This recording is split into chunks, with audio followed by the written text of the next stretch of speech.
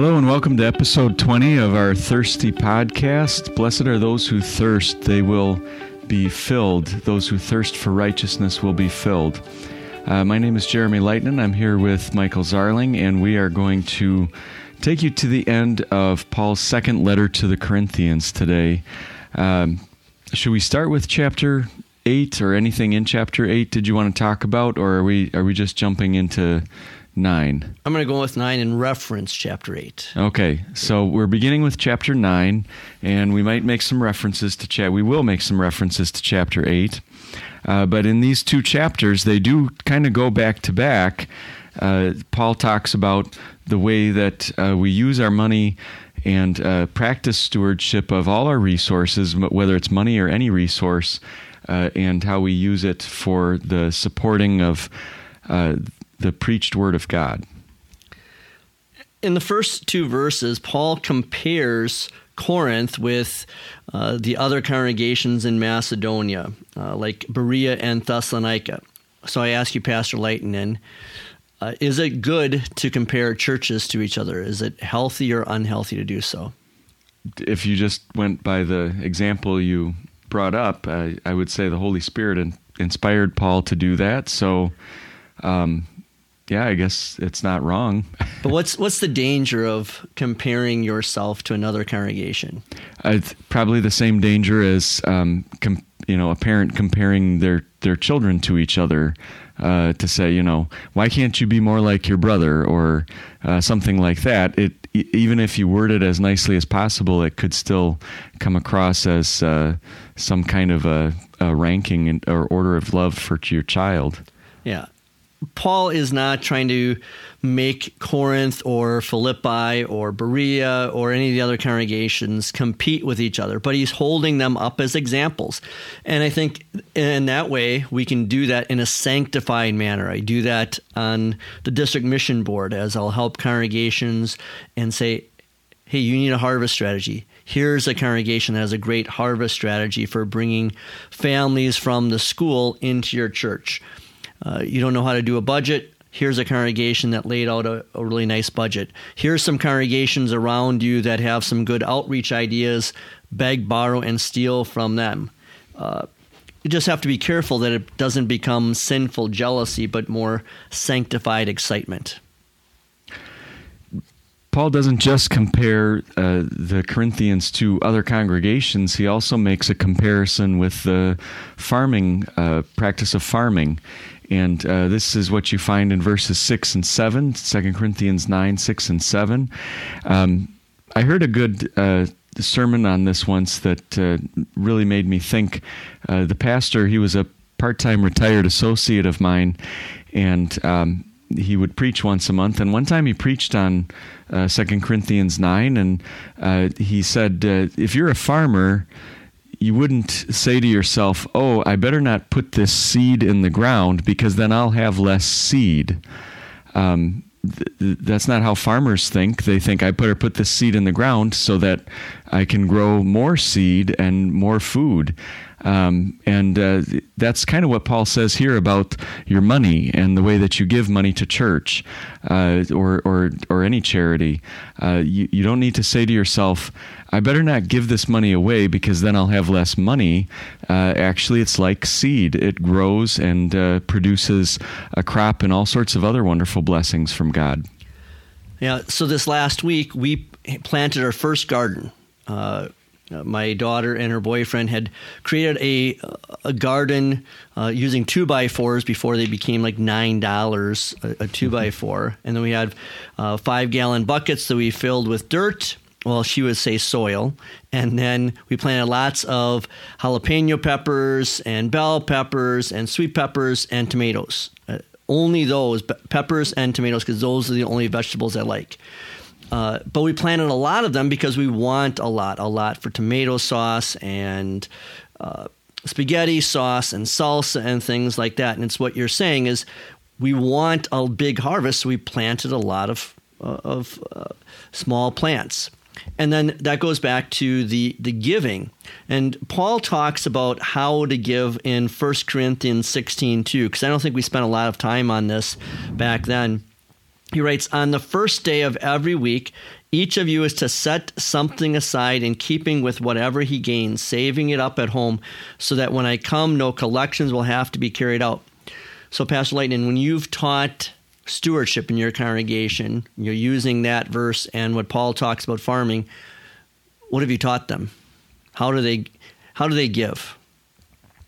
Well, to my shame, I haven't taught a lot of stewardship, but that's usually you said that you were pulling that from 1 Corinthians? Yeah, 1 Corinthians 16:2, when they're collecting the offering to send it to Jerusalem for those that are dealing with a famine. And I walk usually. It's most often it would be in an adult instruction class that I would walk through those verses on a lesson on stewardship, and I would point out that it says, first of all, this is on a regular basis. First day of the week, you don't give your leftovers. You decide ahead of time what you're going to give. It's in proportion to what you have. So God isn't asking you to give more than He has given to you. He's asking you to give a portion of it, or in accordance with what you've received. Yeah, and when I've taught this too, I remember back in our mission congregation, I had a gentleman move in who was a member, and I sat down with him. He was a insurance agent, and he said, Pastor, I've always tithed. I've always given 10%. And some years I've made $100,000, and some years I've only made $10,000. And I said, John, then I'm going to pray that you make $100,000 this year. Then that's $10,000 he's giving to the church.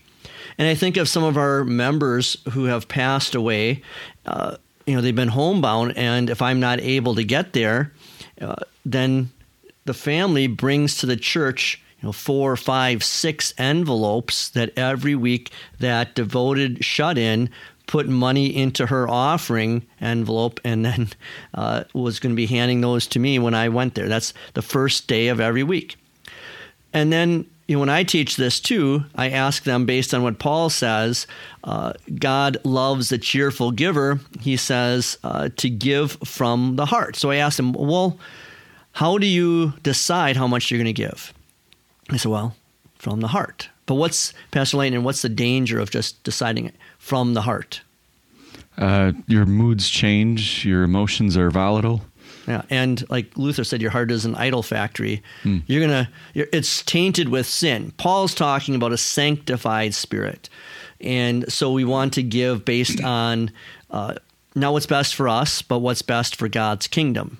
And when I encourage people to give, I'll give proportionally, to give 10%. We're going to be doing a stewardship emphasis in the Epiphany season, starting in January, and then for 10 weeks. It's what a Wisconsin Synod has laid out for us of a 10 for 10. Encourage members to give 10% for 10 weeks, and then to go from there. Because you know what the average Christian gives?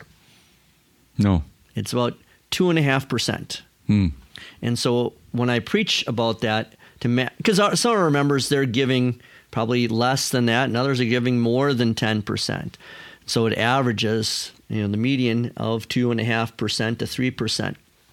And I'll challenge our people, think about if we'd done all of this with 2.5%, imagine what God can do with 3 times that much, 3 or 4 times that much by giving. And that's to try giving that way for 10 weeks and then to go from there.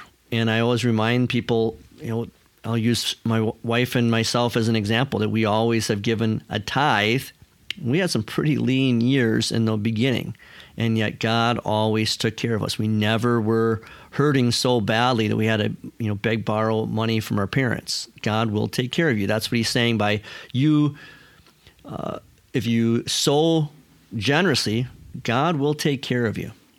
And I just think with what you explained about your own household, there's a good example of God upholding his promise that he made in verse 8, that God is able to make all grace overflow to you so that in all things, at all times, having all that you need, you will overflow in every good work. There's all that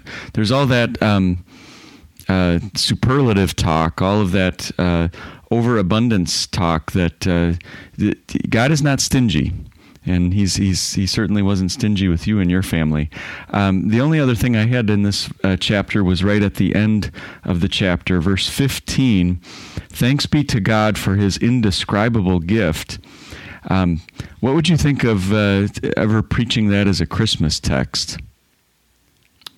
That would be interesting. That would be a great text. It kind of hit me one time, actually. I heard it was in German, too. I'm not going to preach in German. That's fine. Ever again. That's fine. But this was a beloved old sainted professor of ours that preached and made a whole Christmas sermon about thanks be to God for his indescribable gift, and he made it all about Jesus.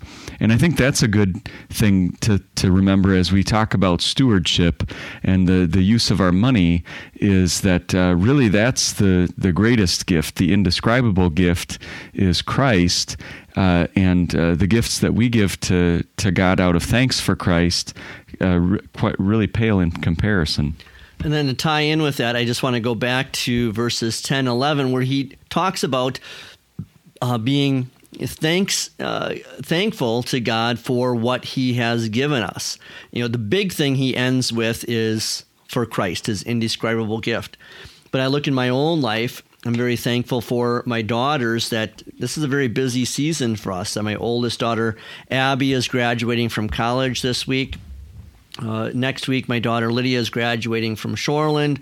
And then last year, my daughter Belle was confirmed. And so we'll have a graduation party for Lydia in 2 weeks, and then parties for Belle and Abby in July. And we want to thank God for those gifts. And that's what Paul's saying here for all of you. Thank God for those physical blessings that you're given, whatever they are, and then thank God for the greatest gift of his Son. And then return your gifts to the Lord, to the church, to Martin Luther College. They just had their call day, and we had so many teachers go into the field. Today was, and when we're recording this, was call day at the seminary, and you had 24 young men go out and be pastors. Thank God for those gifts of men and women to his church. A lot of those students going out with a lot of debt. Yeah. And that would be a great way to glorify God, is any way that we can help them pay off their debt. Chapter 10, Paul talks first about spiritual warfare. And when you think about violence and the way that people get things done in this world, even if it's not physical violence, you could think of political violence or maneuverings and machinations. Paul talks about a similar kind of warfare, but he says we do not wage war in the way the sinful flesh does. Certainly, the weapons of our warfare are not those of the flesh, but weapons made powerful by God for tearing down strongholds.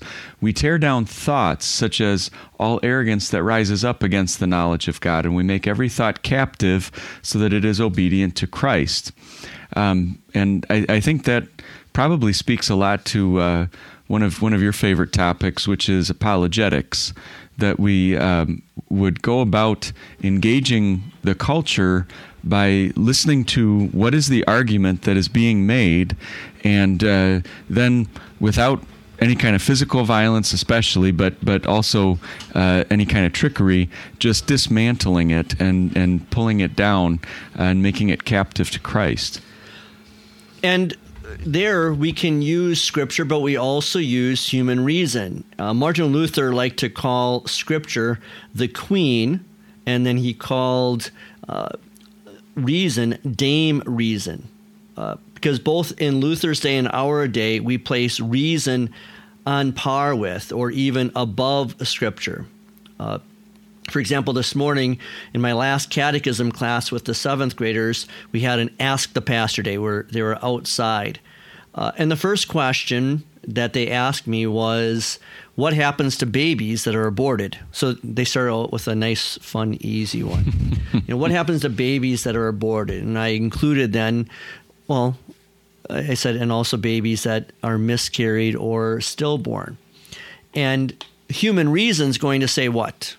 Well, the babies are cute, they're innocent, so they must go to heaven.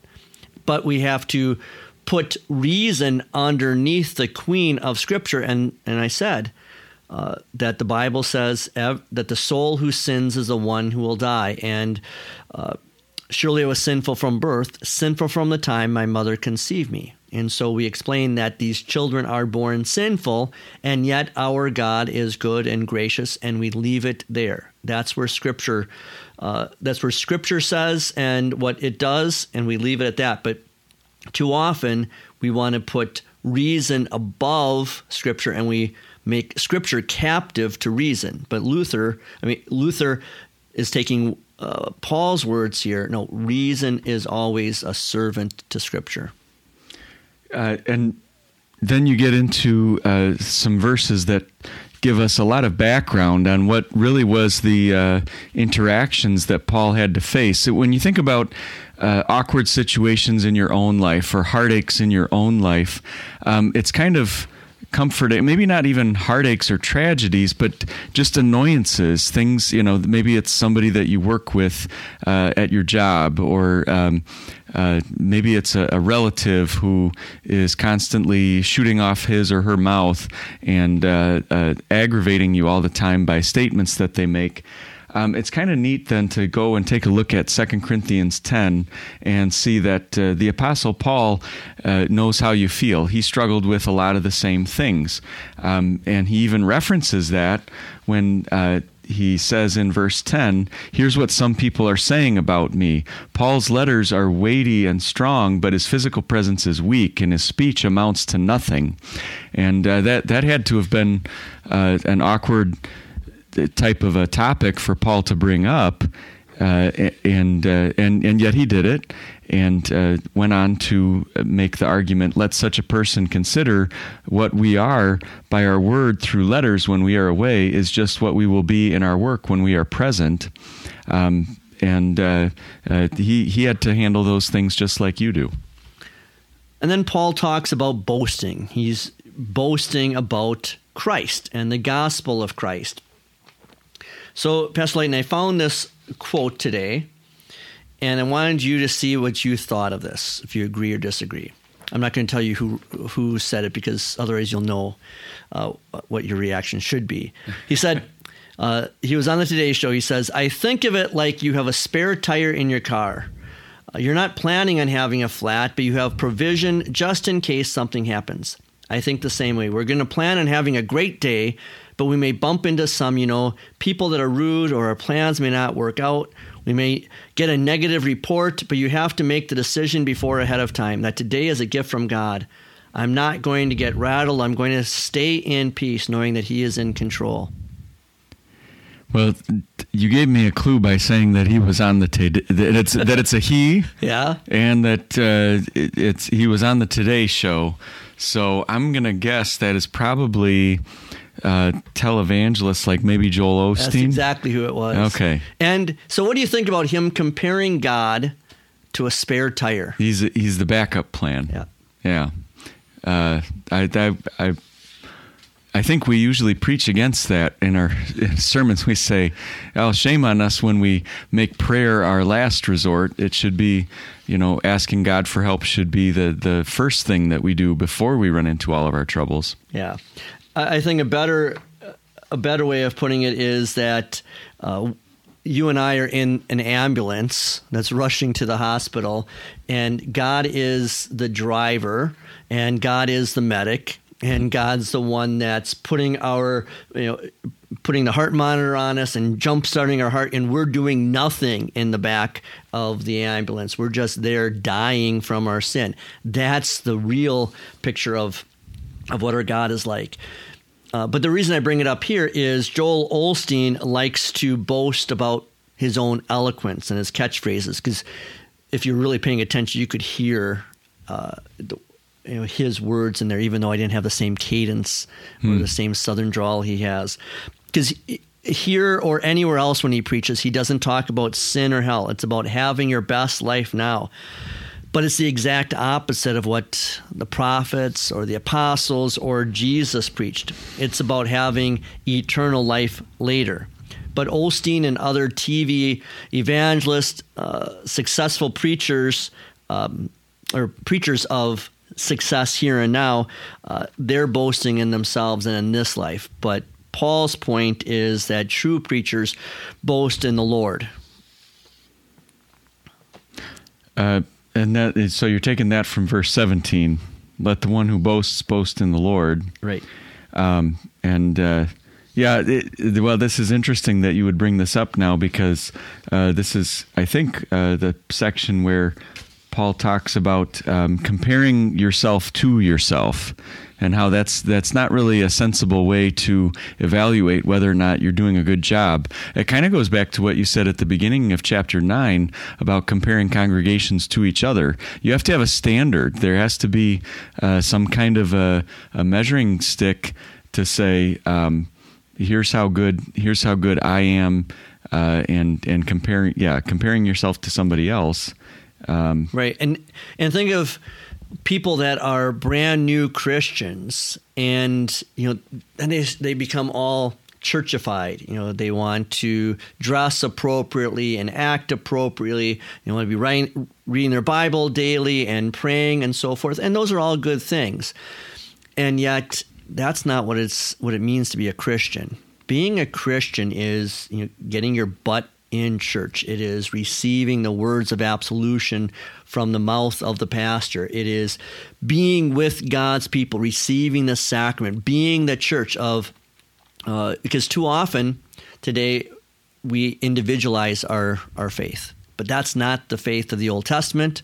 They're always gathered in the tabernacle and around it. That's not the faith of the New Testament. They gathered around the temple, and God's people always gathered in the house churches. We need to boast in the Lord. And so the big thing is, as much as we want to do, like, listening to podcasts like this and reading the Bible and praying, better is being with God's people, your family at home in God's Word, and then being with God's family in the sanctuary, and then even outside the sanctuary of in our fellowship area, hanging out, being the body of Christ. That's how you boast in the Lord.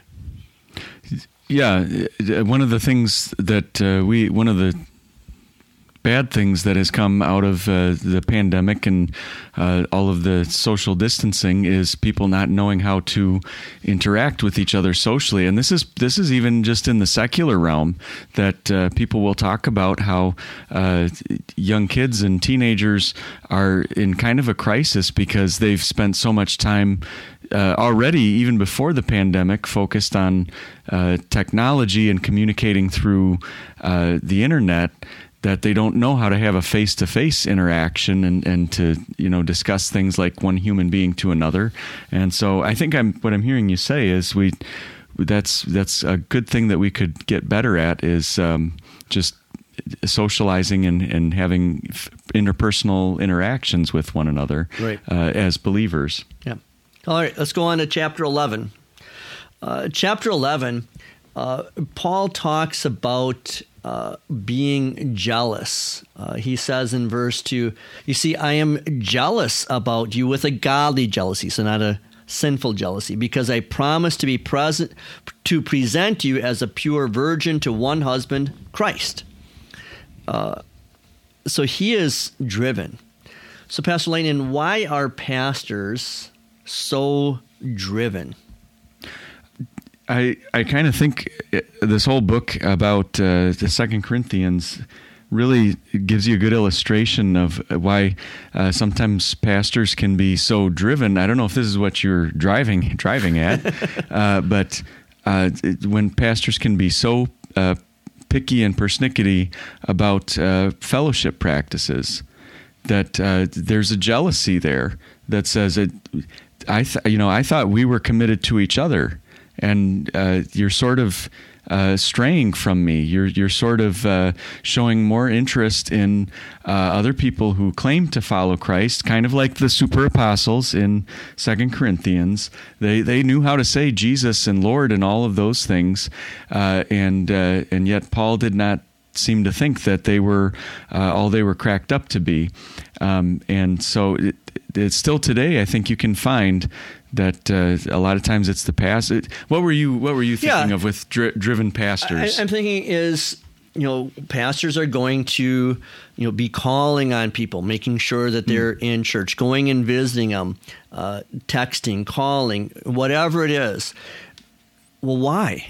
Well, it's what Paul says here. Paul wants to present the Christians in Corinth as the bride to Christ. And that's what we as pastors, you in your new calling at Shoreland as a youth minister, me here at my new calling at Water of Life, to make sure that the people that we have been given, those saints in our care, our one singular goal is to get them to heaven, to be untainted, to be virgins when they get there. And so our goal is to have the saints in our care hearing absolution, receiving and remembering the sacrament of baptism, receiving the sacrament of the Lord's Supper in their mouth, singing God's praises, hearing God's prayers. Why? It's not to make us look good. It's not to make sure we have a good and healthy budget. It's to make sure that the people that we have been called to care about are the ones that are going to end up in heaven to be with Christ as his bride. You kind of reminded me of a woman that, the story doesn't have a happy ending, but there was a time when I was sort of evangelizing a family. There was a husband and wife, and they had 2 little kids, and then the wife's mother also was very much involved in their family, but she lived at a different house in a different neighborhood from them, and they were all sort of prospects of our church. And there was one time when the mother paid me a really wonderful compliment in Bible class in front of all our members, and said it was something like that your pastor was just so doggedly stubborn that he wouldn't take no for an answer. He just kept insisting that he would come to my house and visit me and share God's word with me and talk about my problems with me. That's really why I'm here. Like I said, sadly, the family did not go through all the way with instruction class and sort of fell away from our ministrations at our church. But at least for that time, I think kind of illustrates your point about pastors being stubborn and jealous for their ministries. Yeah, I tell people that are prospects when I start inviting them to our adult confirmation class, I'm very upfront with them. I said, one of us is going to give up and give in, but it's never going to be me. You're either going to tell me yes or get lost. And then they said, well, Pastor, I would never say I'm going to get lost. You should get lost. I said, well, then you might as well just say yes and save us a lot of time. There you go. Going on to, I think, verse 4, he talks about a different gospel.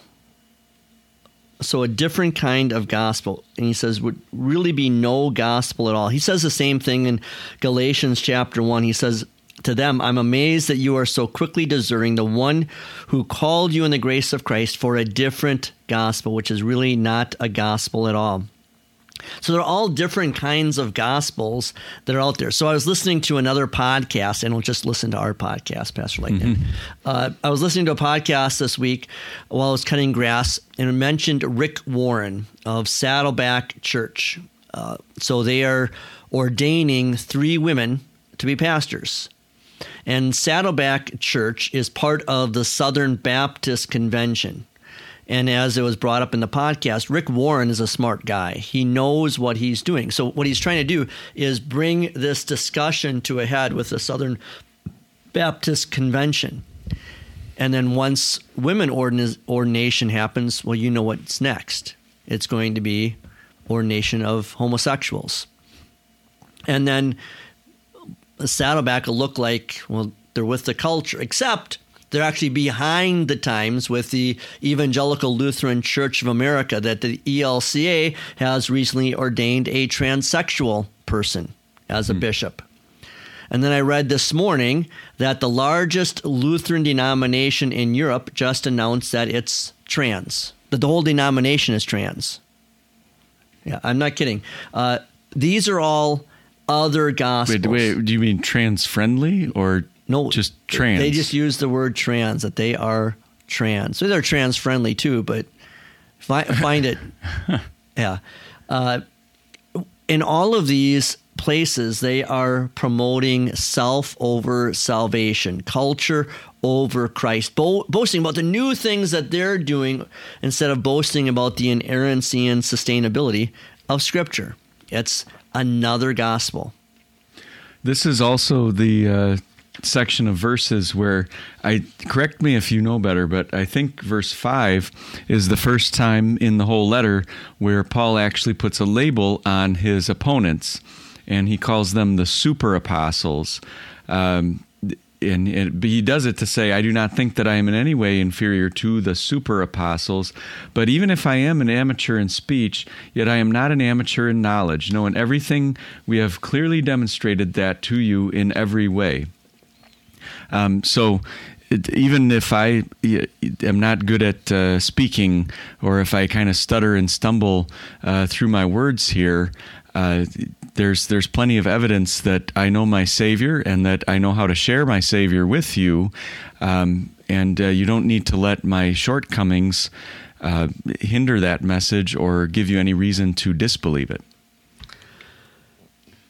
Yeah, and then, like you said, we've talked a little bit about fellowship principles on this podcast, and as Paul compares himself with the super apostles and their gospel, which is really no gospel at all, I think of the many discussions I've had over the years about the doctrine of fellowship. And you know who has the biggest issue with the doctrine of fellowship? Which Christians? The Wisconsin Synod Lutherans? Yeah, Wisconsin Synod Lutherans. Yeah. And why is it? It's because they have no idea what's out there.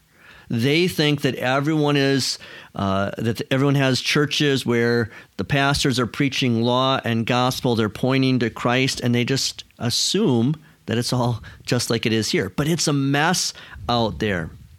And I've been blessed to have lots of adult confirmations in my ministry, and I can only think of one time where someone decided, out of 25 years in the ministry, one guy decided to leave our church to go to his previous church. Most everyone else, they realize the mess they came from. They don't want to go back there. And that's what Paul's talking about. There's a mess out there. Christians in Corinth don't go into that mess. Did you happen to attend over a year ago? There was a WELS leadership conference in Chicago. I did not. I was not a very good leader that week.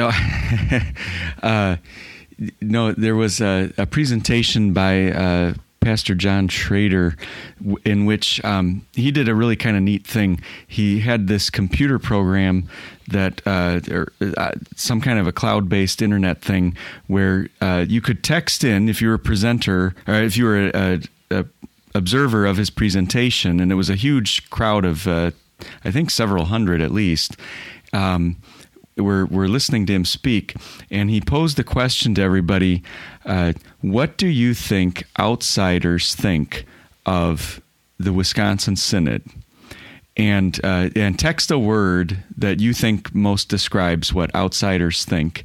And somehow everything that was texted to him popped up on the screen with, words that came up more than others would be bigger, but for the most part, you got a cluster of words like things like closed-minded or stubborn or behind the times, things like that. And these are all WELS people responding to him with these text messages. And he said, so we'll kind of note everything that you've said. And then he said, now why don't you listen to here are some words that and of course he's speaking at this because he's got a church that has just boomed and blossomed with the Holy Spirit's grace of converting hearts. And he said, here's some things that people who have joined my church have said about the WELS. And they're coming from either non-churched or non-Lutheran backgrounds, and here's what they've said. And these words were popping up like refreshing or uplifting or, Christ-centered and gospel-focused. And it's like, yeah, we've got this inferiority complex that's we can't be who we are. We need to be somebody else. Yep. That's not how outsiders see it. Right. That's a good point. At the end here, Paul talks about all of the crazy stuff he went through to be an apostle. He said, I've done more work than you have. I've been whipped more, been close to death more times. Verse 24, 5 times I received from the Jews the 40 lashes minus 1. 3 times I was beaten with rods. Once they tried to stone me to death. I was shipwrecked. I just want to say I mentioned last week how Paul likes his lists. He just rattles through lists, and this is the big mamma jamma list to end all lists. At the end of his letter here, he's saying, "Let me tell you everything that I have been through." And I did want to before we get into it, point out this very important verse, verse 15. Where Paul tells us that verse 14, that Satan masquerades as an angel of light. And so just because we see these teachers who claim to follow Christ, and they sound very good, Satan knows how to dress himself up like one of God's true angels too. But let me let you get back to... Yeah, so he's got this whole list, and it's interesting because this morning while I was on my bike ride with my 21-year-old college daughter, Miriam, she was talking about a book that she had listened to, and she said that the author made the connection that many driven people, like superior athletes, CEOs, politicians, and so on, are actually psychopaths. So most of us are normal people, and we're driven, but we're also driven by fear and fairness. But she said that the author made the point, psychopaths aren't concerned about those things. They're driven by success. That's just their nature. And then the problem is when these psychopaths have the nurture that they have bad parenting and a bad environment, that's when they become mass murderers and so forth. But then the really interesting part of listening to her recount that story is that the author claimed that Paul was a psychopath. I don't know if you'd ever heard something like that. I think, isn't this even the letter where he talks about if I'm out of my mind? Yes. Yeah. And so as evidence, he used the account at the end of this chapter. Because what person, he said, in his right mind gets stoned and then walks back into the city where the persecutors are residing? Now, I didn't listen to the book or read it. This is all secondhand. And I'm not saying that Paul was a psychopath. It's just interesting that he's saying that he is so driven in his ministry that nothing and no one could stop him. And then for us as pastors and you as listeners, may we be as driven to have that sanctified drive that looks like we're psychopaths when it comes to the Lord, that nothing and no one gets in the way of us boasting about our Lord.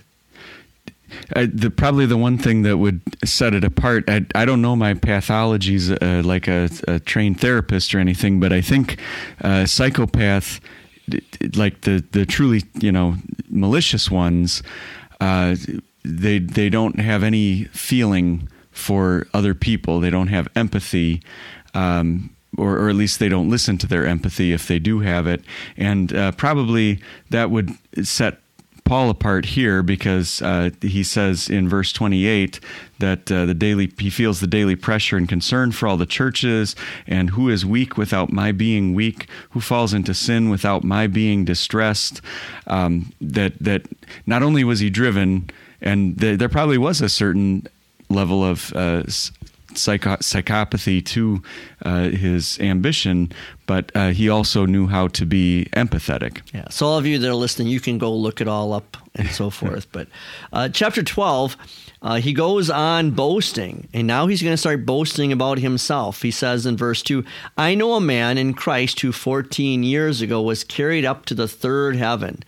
And it's interesting, again, in our Ask the Pastor class today, one of the students asked me what the third heaven was. And I explained that the Jews talked about three heavens. The first heaven being, what we would call the sky, the atmosphere, where you got the clouds and the birds. And then you've got the second heaven, which is space, the stars, the moon, the planets, the sun. And then the third heaven is heaven, what we think of heaven. And we talked about it today. And I'm not saying this is right or anything, but we kind of talked about, where is heaven and where is hell, that the angels can get to us so fast and the demons can get to us so fast to tempt us and the angels protect us.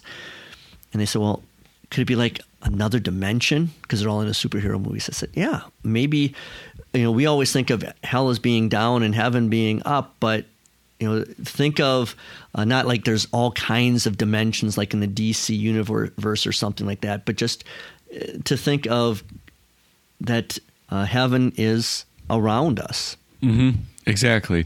Yeah. Okay. Yeah. I'm not just talking crazy. 110% with you. Yeah. And I think that you can sort of see the hungering in thirsting in our comic book culture, in our pop culture all around us. You can see that hunger that God has embedded in us for otherworldly things. That even when you don't have the Holy Spirit or God's inspired word, you're still thinking in terms of, well, what if there's another universe, or what if there's a dimension or a realm outside of this one, or that sort of overlaps with this one in a way that if we could just open a portal, we could enter it, or they could enter here, and Now you're getting into the whole DC universe, Supergirl and Flash and all that. If that, but I guess my point is, if that is so strong that even in our storytelling secular culture, it comes through, then God's word really meets that need and satisfies that appetite. Yeah. So Paul says that he was carried up to the third heaven, probably bodily. And then he goes on to say that he received a thorn in the flesh. So you want to talk about the thorn in the flesh? Well, as long as you toss that my way, this is a passage that is very frequently used by people to point out that God sometimes says no to our requests that we make of him in prayer. And I would suggest to you that when you look at the exact wording that God uses in chapter 9, there's not really a no. Is there really a no? Maybe I should phrase it as a question. Is there really a no? Well, I would have said yes until you just posed a question that way, so I'll let you go. I'm willing to be corrected on this, but when you look at Jesus' promises in the gospel, he spends a lot more time saying things like, ask and you shall receive. Whatever you ask the Father in my name, believe that you have received it and it will be yours. And I'm not saying God is a vending machine or a genie that you just rub the lamp and make your wishes and he does whatever you tell him to do. But I am saying there's a lot more ink that the Holy Spirit has inspired telling us that God will answer our requests in a positive way, then that will tell us that God will reject our requests. And I think my point is, even here, when it says, my grace is sufficient for you because my power is made perfect in weakness, that if you're looking closely and listening carefully, he's not saying no. He's distracting Paul. You could say that. He's saying, look at this over here. Stop paying attention to your pain and look at my grace. But I would say, does Paul still have his thorn in the flesh right now? Well, he's in heaven with his new body. Yeah, and when I've taught this too is, maybe that God is not saying no. He's saying, well, here's something better. Yeah. You want me to take away the thorn in the flesh, but I'm going to give you something better. And again, Miriam and I, a 12-mile bike ride, there's a lot of things to talk about with the daughter, so it's kind of cool. And we were talking about, the plans that she has for the future. And I told her some of the things I've talked with Belle, my youngest, who at one point wanted to be a veterinarian. Now she wants to be a CSI agent. But I told her, I said, Belle, I don't know if you're going to be able to handle all of the rigors of being a veterinarian. That's a lot of work. And besides, I'd rather you become a mom. Stay at home for 13, 15 years like your mom did, and then raise your children, and then go on, if you want to deal with the pets and so forth, then be the nurse or the technician in the veterinarian's office. And I bring it up here because, for her, she may be driven and asking God, let me be this veterinarian, but God says, I've got something better for you. You can raise your 2, 3, 4 kids, whatever it is, and then watch them playing their soccer games and then the other sports that you do during the year just to stay in shape for soccer. And then, that's more fulfilling. And I think that's what God's doing here and what you're saying instead of just a no answer. Mm-hmm. Mm-hmm. So then I'll ask you this question then too. How would you minister to people who are dealing with a thorn in the flesh? Because Paul had it so bad that he called it a messenger of Satan.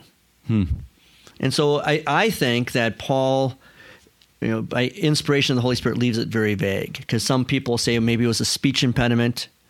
Because, take it away, because as a pastor, you're preaching all the time, and if you're stumbling over your words. Some have said it's poor eyesight because he seems to sign his letters that are dictated with big handwriting. In Galatians, he talks about the Galatian Christians. If they would have, they could have. If they could have, they would have offered him their own eyes for his eyesight. Yeah. And some people think it might be malaria. That he was weak and sick all the time. We don't know. Some kind of temptation to commit certain sins that would really be disheartening to him, that he's being tempted in that way. I saw one cartoon in which the Apostle Paul was depicted in prison and writing the letter to the second letter to the Corinthians, and in the prison cell next to him in the chains was SpongeBob SquarePants. And he was calling SpongeBob a messenger of Satan. Oh, jeez. So. Well, I was thinking that, I don't know if you've ever seen icons in the Greek Orthodox Church of Paul. He's not a good-looking man, so maybe that was his impediment. Flesh. He is a very homely-looking man there. Sure. But how would you minister to people there if they have any of those kind of things that we've talked about? Well, I mean, first of all, you can certainly ask God to take it away, like Paul did. I mean, that's following his example. And why wouldn't God do that? Well, if he wouldn't do it, then, like you said before, he must have something better. But you asked me how I would minister to them. I think that what I've learned, especially in recent years, is the best way to win people's hearts over for the gospel that I would be preaching to them is to just really listen and soak up with tell me all about how bad this is. What an awful thorn in the flesh this is. Why don't you just go ahead and vent it all out and let me listen and let me feel the pain with you, and then once you know that I have listened to you thoroughly, I can tell you that God's grace is sufficient. Yeah. And then verse 10 is another reason why Miriam's conversation with me about Paul being a psychopath strikes home. He says, that's why I delight in weaknesses, in insults, and hardships, and persecutions, and difficulties for the sake of Christ. Who else besides a psychopath would delight in all of those things? Mm-hmm. And yet, Paul is saying for us, and this would be what I think you and I, when we're ministering to people, would say, it's when we're weak in our cancer. That's when we find our strength in Christ. When we're insulted for being a Christian, then we remember that those people are really insulting Christ and not us. That when we face hardships, we find our comfort and ease in Christ. That when we're persecuted, we rejoice that we're counted worthy of persecution, like the apostles. And when we face difficulties, we remember that we never learn anything by doing the easy thing. Yeah, in order to learn anything, there has to be some kind of discomfort or pain or hard labor involved. Just what you said about insults kind of made me think of students that have brought up in high school students that have brought up the topic of bullying and how they are bullied for maybe their hobbies that they partake in, and that's a real shame that would happen, especially if it's at a Christian high school, that bullying would take place. And at the same time, what a crazy idea to think of saying to somebody who is the target of bullying, hey, do you think you can find any joy in that? Can you find any delight in being bullied? Because if you can, I mean, that kind of first, I guess even from a secular standpoint, that takes away the very thing that the bully finds most enjoyable is knowing that I caused another person pain. If I'm actually causing the other person delight, maybe I would want to knock it off. And then let's go on to chapter 13. Do you have anything in the first couple of verses of 13? I'll follow your lead. All right. So in verse 6, Paul says, "But I hope that you will recognize that we are not failing the test. We pray to God that you may not do anything evil so that we may appear to have passed the test." And so Paul is saying he wants them to pass the test, and this is test season for you. You have it. All right. Do you have a tough exam for your German and religion students at Shoreland, or is it pretty easy? Yes. It depends on who's listening. Which if we're talking about German 2 or German 1 or the religion class, the people who need to make up the Reformation history test or the just taking the final. So okay, it depends. So what's the test that Paul's talking about here that he wants the Corinthians to pass? Are you actually a believer in Jesus? Yeah. And I was thinking about this, and Pastor Leighton, how do you feel when you see someone that you nurtured in the faith, you confirmed, and then they give up that faith? Yeah, do you feel like that's a sock to the gut? Sure. Yeah, and I've had that, and I think Paul's words are a reminder to me that it's not my fault. If I did everything I could as a pastor, as a preacher, as a shepherd, and then that person still went his or her own way, that's on them. They failed the test. But you and I as teachers, we did everything we could. We presented the absolution, the sacrament, God's word in class and from the pulpit, and then people rejected it. That's on them. And you've got that great point that Paul makes in verse 10 about pastors or teachers are authority figures, parents are authority figures, and yet that's not something that we use to, trumpet or puff ourselves up with pride. Paul says, "I use the authority that the Lord gave me for building up and not for tearing down," and that's kind of our main goal. It's not just kind of; it is our main goal is to build up the people. We want to see them succeed. We don't want to see them fall away, like right. You were saying. We want to see them succeed, and we will do whatever we can to that end. The only other thing I had is just a thought that I forget which year of the lectionary it is, but in the series of readings that we do in our churches. The closing verses, I think it's 11 to 14. In any event, it's definitely verse 14 is appointed for Trinity Sunday. And I forget if that's your A, B, or C, but did you want to talk at all about the connections to the Trinity? I was going to talk about with that being the blessing that's the grace of our Lord Jesus Christ and love of God and the fellowship of the Holy Spirit be with you all. So that's the invocation that's used in the service of Word and Sacrament, and then it's used sometimes as the benediction at the end of the service for some of our other services. But that's the very apostolic familiar. blessing. The very familiar Oh, the apostolic, right. I was going to say sometimes pastors will use it at the end of a sermon. Right. Yeah. I wanted to end then with verse 13 about greeting one another with a holy kiss.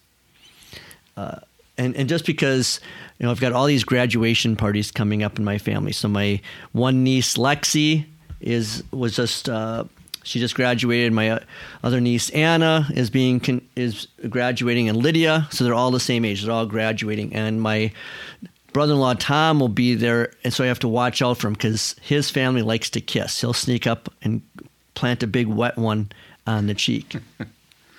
And I don't know what it was like in your churches, those of you who are listening, with the last year, if you were still shaking hands with your pastor or not.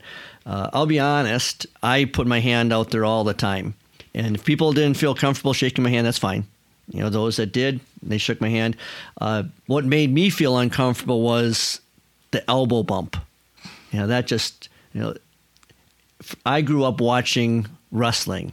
So for me, the elbow, that's what Randy Macho Man Savage uses off the top rope. That's what The Rock, Dwayne Johnson, uses when he gives the people's elbow. So if they wanted me to give them the Lord's elbow off the top of a pew, I'll do that. But, bumping elbows, I'm not for that. With your stole flying through the air. That's right. So, but shake your pastor's hand, okay? Don't give him a kiss. Let's make some physical contact. There you go. Anything else you want to bring up?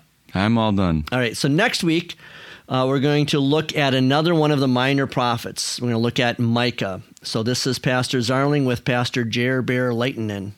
That's from Pastor Hunley and your friends at Bethany as in Kenosha as they're celebrating their 100th anniversary. How sweet of them. Yeah. Stay thirsty, my friends, then drink deeply from the water of life.